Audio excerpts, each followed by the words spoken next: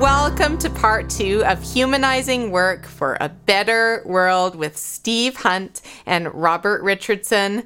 My pleasure to be with you again today, and we're going to be talking about a number of areas around work-life wellness and living better. And these are questions I ask all my podcast guests, so I'm really excited to ask them to you. So my first question is, how has the pandemic been an opportunity to evolve our work and lives? Yeah, Laura, it has been such a fantastic opportunity, and I'm a glass half full person.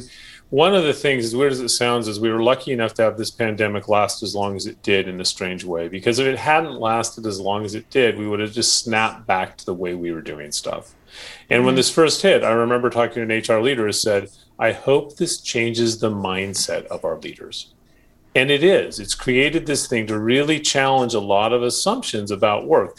Remote work being obviously probably the biggest one, that we don't all need to sit in the same office to be effective.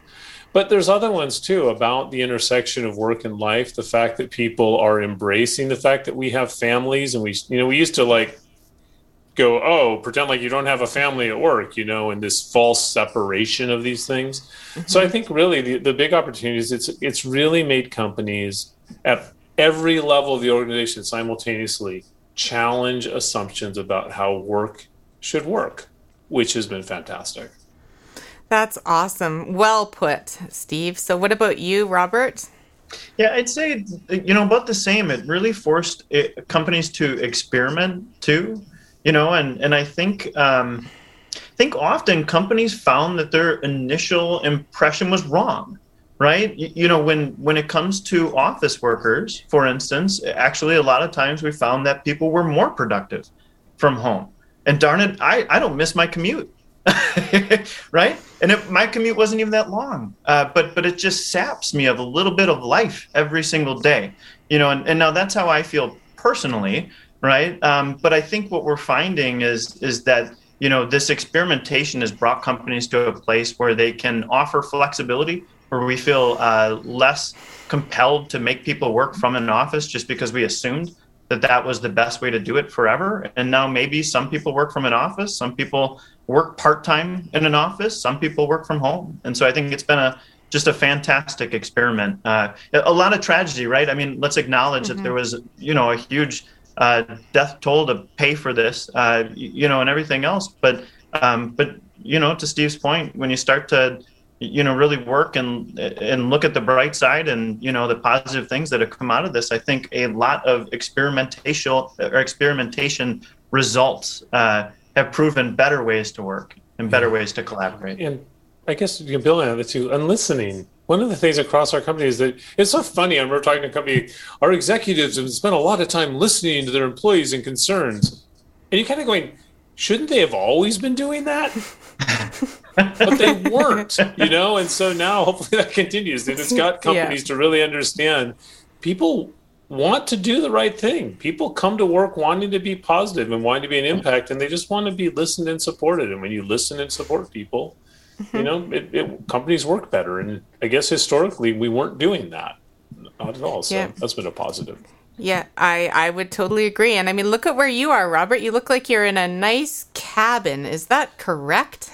Yeah, you are. So here, speaking of work-life balance, we have some good friends who just very last minute, and speaking of work-life balance, their work provided this for them, believe it or not. So this is a perk that my friends receive from their corporation. And so we came out here and joined them at a cabin, and, my kids and their kids have been playing all week, and I'm working all day, and then we go out in the back and we have a fire by the lake and hang out. And it's been wonderful. So, this ability to work from anywhere is just incredible. And you probably can't see the view really, but I promise it's amazing. Yeah, it looks beautiful outside. So that is awesome. So speaking of, living a good life and work-life wellness, which is a term that we're using to replace balance per se, it's more about being well in your work and well in your life. What does that look like for both of you personally? And we like to hear from our guests because even though you may be a thought leader in the world on these topics, what's really happening for you? And we just want to hear about that and learn from how you're dealing with your own wellness. So who wants to go first? Robert, how about? I'll jump in. The ability to play Mario Brothers with my 4-year-old. It's having that time, for my kids, and I tease a little bit about Mario, but my child is obsessed with Mario Brothers. And a good day for him and my 8-year-old is if dad can get off of work in time to come downstairs and play a quick game before dinner, and so it's sort of emblematic for me of what a good balance should be, right? It's the ability to really give work your all and feel like you have purpose and meaning at work, but then also to be able to turn right around, and if you're like me and you work from home, walk across the hallway to hang out with your children and really be supportive of them in their lives as well. Yeah, that's awesome. I would agree Steve? with what Robert said. I mean, for me, it's been that integration and being able to tie those together. Like, my kids are older, but for years I coached sports for them, and I was able to do that because I travel a lot, but I work remotely. So, I'm 5 minutes from the field. I could take a conference call right up there and run over there. And also being able to blend these. I remember going on a business trip to Rome and meeting up with one of my nephews who happened to be over there, then going to Korea and seeing my sister who happened to be there. We were laughing about it, but being able to find ways to have a job that lets you blend the two together, I think is a really, but for me has been a really blessing. I realize not all jobs allow that, but for me, I've been able to do that, which is really nice. That's awesome. Yeah, I miss that international travel for that reason, the adventures that go along with it. Mm-hmm. Yeah, so that's awesome. So my third question is, what has been your greatest challenge when it comes to your work-life wellness, and how have you worked at overcoming it? So this could have been a challenge pre-pandemic when, you were having to work in the office more, or it could be a challenge that you're facing now. For me, it is switching off. I am really lucky. I love what I do. I get tremendous satisfaction from it. I joke about it. He's like, who wants to, hey, Steve, are you willing to talk about talent management for 30 minutes? Like, would I? I'd love to. I mean, I just find this stuff really interesting, and so probably if I don't guard against it, I just think about it too much. And it's, trying to really stop thinking about it for me is I have to consciously do that. So you went off the grid for a week. I know this because I knew you were going away. There's no talking about podcast for 7 days, right? Mm-hmm. So how is that to be off the grid? And what was it like to be in the Grand Canyon? Oh my gosh, it was amazing. And I think it really was, almost at the term spiritual, just because of that. I'm going back to this, where I was in this place that is so visually interesting. It's hard to imagine that even in the conversations I had with my family, normally I'm talking to my nephews and stuff, we talk about work. We said, we don't want to talk about anything that will take us mentally out of the canyon. And it was really, really good for me. I don't quite know how yet, but I have to do things like that. I mean, for me, I sometimes joke that, with my kids, they were a blessing because for me, when I remember my kids were little, when I picked up my little infant son, boom, it just knocked all work right out of your head, which for me was very, very healthy. I have to create things to make me think about something other than work because, as my wife put it, I don't idle well. I'm not a person who just sit and not think about anything. So. Well, I see a guitar behind you. That could be a distraction. I do that too. Yeah, that's another one. So I have to create things that take my attention away from work. Lori, you didn't realize that you don't need any outro music for this podcast. Oh. He's going to play us right out. All right. Maybe. That'd be awesome. I'm game.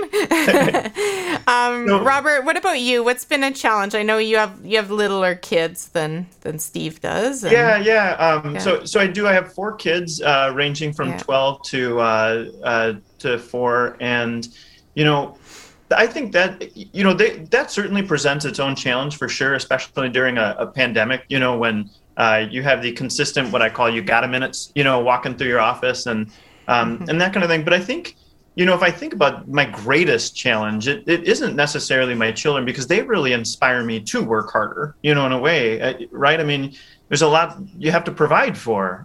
So, in a way, they're kind of inspiration. But it's really funny. I was just talking to my friend Hector. I'm pointing behind me, in the backyard where we were by the lake, and we were sitting by a fire, and we were just talking about our families. And my family has a rich tradition of fathers who literally work themselves to death. And, it was my grandfather, who I never met. It was my father, who passed away in high school. And I do notice that tug in myself, right? I am absolutely the person that will work all night if need be to finish something. Yeah. And so I really do struggle to, like Steve, turn it off and not be constantly driven 24/7, and to remember to, darn it, go play some Mario Brothers with your kids, right? And so that I would say is my biggest challenge. And just knowing that propensity in yourself is super important, right? Because it is a propensity that can become a habit, that can become an addiction, right? And workaholism is a form of addiction, absolutely. So just knowing that and setting up the boundaries of the Mario Brothers, etc., being at the cabin, it's kind of hard to work through the evening there. Yeah. But you got to be cognizant of it. And I think it helps to have a little bit of family history and lessons to learn from the generations that came before you. So you can improve. Yeah, and that was that generation, right? Work hard, and then play later, but work hard no matter what. And there was far less focus on health, right? Yeah, I would say so. And if I think about my father, I mean, he had a managerial position, and and this was kind of in the time where we thought these work third shift for 2 months and then switch to first shift for 2 months, and go back and forth and back and forth. There was a time when people thought that was a great way to do things because it was fair for everybody then. Everybody experienced the same amount of crappiness, right, in their scheduling at times, and so it was equal opportunity crappiness. And unfortunately, what's really happened is that led to horrific sleep patterns, constantly resetting your schedule, obesity, diabetes, all the things that go along with constantly rejiggering your schedule in that way. And, it wasn't the smart way to work. No. So thank you for being open to sharing that with us. And I think a lot of people can learn from hearing that. So my next question is about one book or podcast you'd each recommend to help people learn about how to improve their work-life wellness. So I know you probably have 20 to recommend, Steve, but maybe start with one of each, a book and a podcast. I have a book. I mean, it's interesting because it actually ties a little bit to what Robert was talking about, which one of the I think a word that we need to get rid of in our vocabulary, like there's certain words of work that describe the way we thought about work, like serf and proletariat, what, are words people used to use to talk about workers. We don't anymore. They represent a certain time and era. The word retirement needs to be retired. That this idea of people, I'm going to work like mad, and then I'm 65 and then my golden payday comes, and if you don't even make it to 65, it's a terrible way to think about that somehow, that there's work and then there's retirement. And the book, when really it's all about transitions. Our life is all transition. I don't think we should have the word graduation either. We just transition from one thing to another. And a book that I think is really good about this mindset is a book called Stretch by Carrie Williard, a woman that I used to work with here at SAP. And it talks about how do you approach work as a constant learning activity where you're balancing, you're kind of moving, because the challenge of work is we're most productive when we're doing stuff we already know how to do.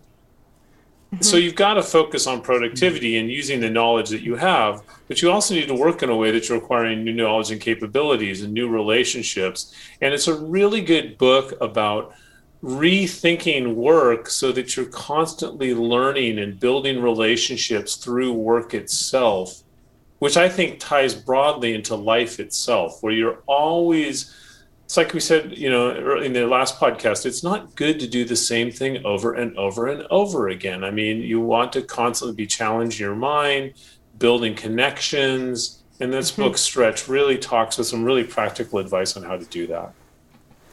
Awesome. Thank you so much. What about you, Robert? A book or a podcast? Yeah, that was a good one. And I do, but I have too many. One that comes to mind, and it's not necessarily about work, but it touches on work all the time. So Hidden Brain is just an amazing podcast that I never seem to be able to get enough of. I'm probably not going to get the name right, but Shankar Vedantam is the host. And, like the last podcast, I was just scrolling through, and it was about the power of apologies, and just this ability to reconcile, which is, always inspired me as one of the most amazing human traits. Forgiveness is just an incredibly powerful thing. And so, when you listen to these podcasts, you can apply so much of it to your work life as well as your home life. A book that I really appreciate and, made a big difference in my life is The Code of Trust by Robin Dreeke. And when you go through this and you walk through the 5 principles that he, puts forth as the code, right? The code of trust. It's just amazing how this can build bridges between people. When, for instance, you let go of ego, right? And you start to realize that it's not about you, right? And if we always are framing things in that way, and we're framing things in the benefit to you and thinking about it with empathy through your eyes and walking in your shoes, it changes everything. And that is absolutely true, again, in your personal life, but certainly it will pay dividends in your business life to behave in this way. That is awesome. So many, great recommendations just alone there. And Work Matters podcast, of course. We should probably put that on the list, huh, Steve? Yeah. Yeah, absolutely. And the book Common Sense Talent Management, that's a really good one. That's awesome. And I appreciate all your articles, Steve, as well. Definitely worth following those articles on LinkedIn. Dr. Stephen Hunt. All right. So my next question is an interesting one. If you didn't have to sleep and you could use that time to do whatever else you wanted, what would it be? Let's start with you, Steve. Okay. It would be more artistic or craft things. I'm going to bring down my mandolin on this one. I don't know if it's in tune, but I play a lot more music probably than I do. That's awesome. I would definitely, going back to what we were talking about earlier, I would probably get into more crafts and things I haven't done. And the other thing that I wish, and not sleeping wouldn't solve this, is I really wish I had more weeks off to do extended trips like what I just did. I used to sail, but sail for multiple days, where you can really just get immersed in other worlds. And that's really hard to do in our hyper-connected world. And so that's what I'd like to do. But I think, I'm really fortunate, though. I have to say, I don't feel... I'm reminded of something that one of my brothers, who sadly passed away, but who said right before he died about bucket lists. And he said a really powerful thing. He said, people always ask about bucket lists. And he goes, I'm living my bucket list. He goes, the only thing I want is more time. And that really struck me. And that's how I've tried as much as I can to live, which is not about having this list of things I want to do. It's just making sure I'm always looking forward to something that's coming up constantly. And so that's how I try to live. Yeah, I think listing your top goals on an annual basis, and a bucket list of a year, right? And you'd be surprised how many you can get done just by writing them down. Yeah, and making sure every year or month or whatever the time frame is something memorable. It doesn't have to be something huge. This Grand Canyon trip I've wanted to do since I was 19, but doing a hike or something that you remember, that was the month that I did this. There should, just making sure there's always something like that happening. Absolutely. That is great. Now, what about you, Robert? If you didn't have to sleep, what would happen with that time? And don't say working those eight hours. Mario Brothers. More Mario Brothers. Yeah, right. More Mario Brothers. I'm not sure I want to go after Steve's. It was really good. I know. first off, who says we are sleeping? And I think if I didn't need the sleep, what I would do more of is review more startups. I hate to say it, but man, I just thrive on this. There is nothing better than interviewing somebody, or talking to somebody, or looking at an idea that somebody has that is so profound that they are going to spend the next 10 years of their life working to change the world. So I guess in my professional life, if I didn't have to sleep, I would spend a lot more time with startups and just hearing these inspiring ideas. I think in my personal life, I'd spend more time. I play the Native American flute, so I could do a little bit more music as well. Maybe Steve, we can do a duet sometime. I don't know how the Native American flute and your guitar will work together, but we could try it sometime. I think you have to do that on a Work Matters episode, and you should do it about music matters, right? Matters. And, does listening to music at work help focus? You could make topics around music matters. Oh, I have to tell you, many a conference call I've survived by hitting mute and grabbing one of these instruments. I love it. That's awesome. So my final question, as we wrap up, if you could have one wish for a better world when it comes to work and life, what would it be for each of you? Yeah, Laura, when you shared this before the podcast, and I thought a lot about this question, and I would say it's to societies to rethink what makes capitalism work. I believe that capitalism, working, as I say, at the intersection of business, psychology, and technology, we talked in the previous episode that, profitable companies are the best companies to work for. So I am a believer in capitalism when it functions well. But it can function. But when it functions well is when people have the ability to grow and move up and down. And you don't have fixed perma-rich and perma-poor and that sort of thing. And I think in our society, currently the way our society acts, it'd be like in a lot of cases, is like a gardener who expects plants to earn water. If you're going to grow, you got to earn your water. I'm not going to give you water. You got to earn that water. As opposed to, no, there are certain things you need to provide in a garden. You provide a foundation, and then the plants naturally grow and they come up. There are things in our society, healthcare. I have known personally so many people that haven't started companies or people that own companies. This is a U.S. issue far more than a Canadian one.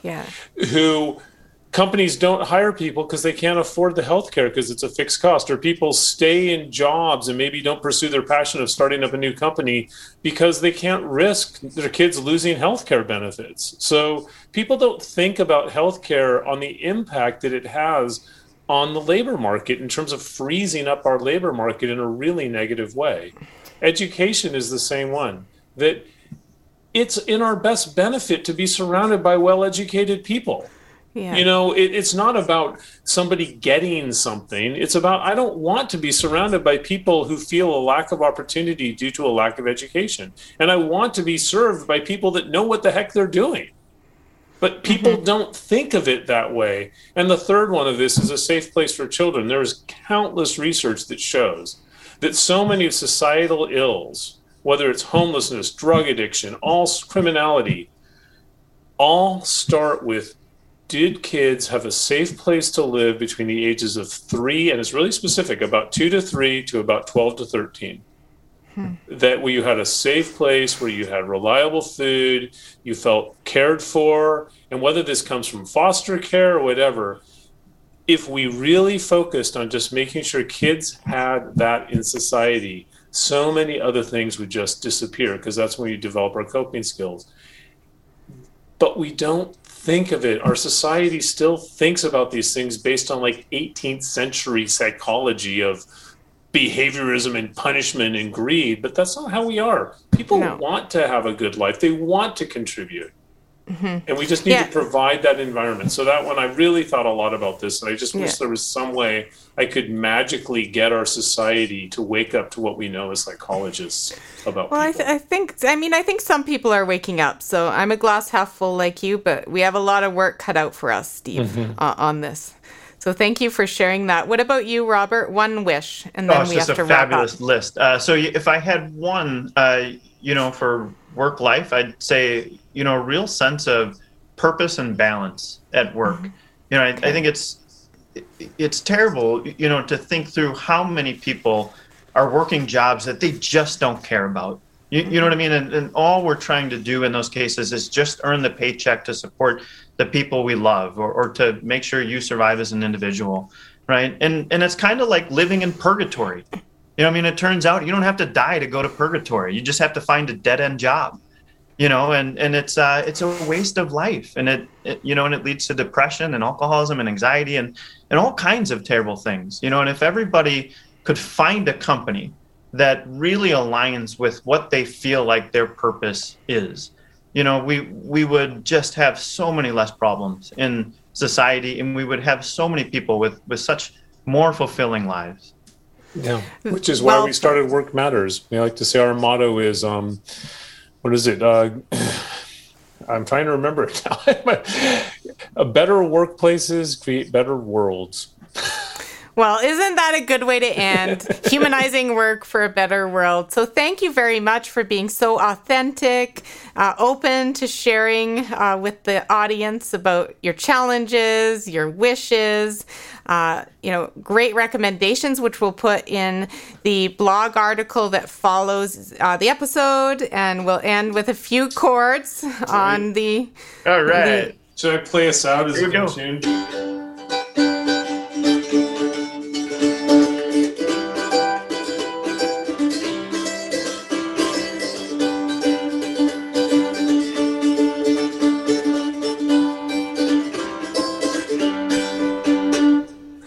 Awesome.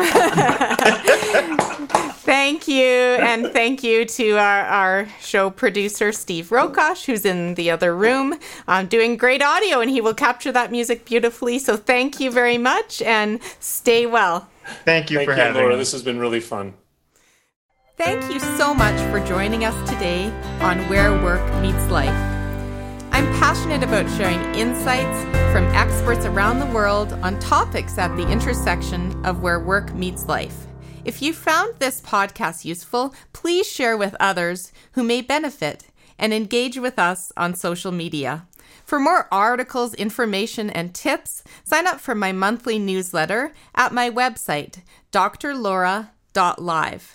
This podcast summary contains links to the psychology practice I've founded, Work Evolution, Canada Career Counseling, and Synthesis Psychology, as well as my current employer, Humans, a nationwide organizational psychology firm focusing on culture and performance. Stay well.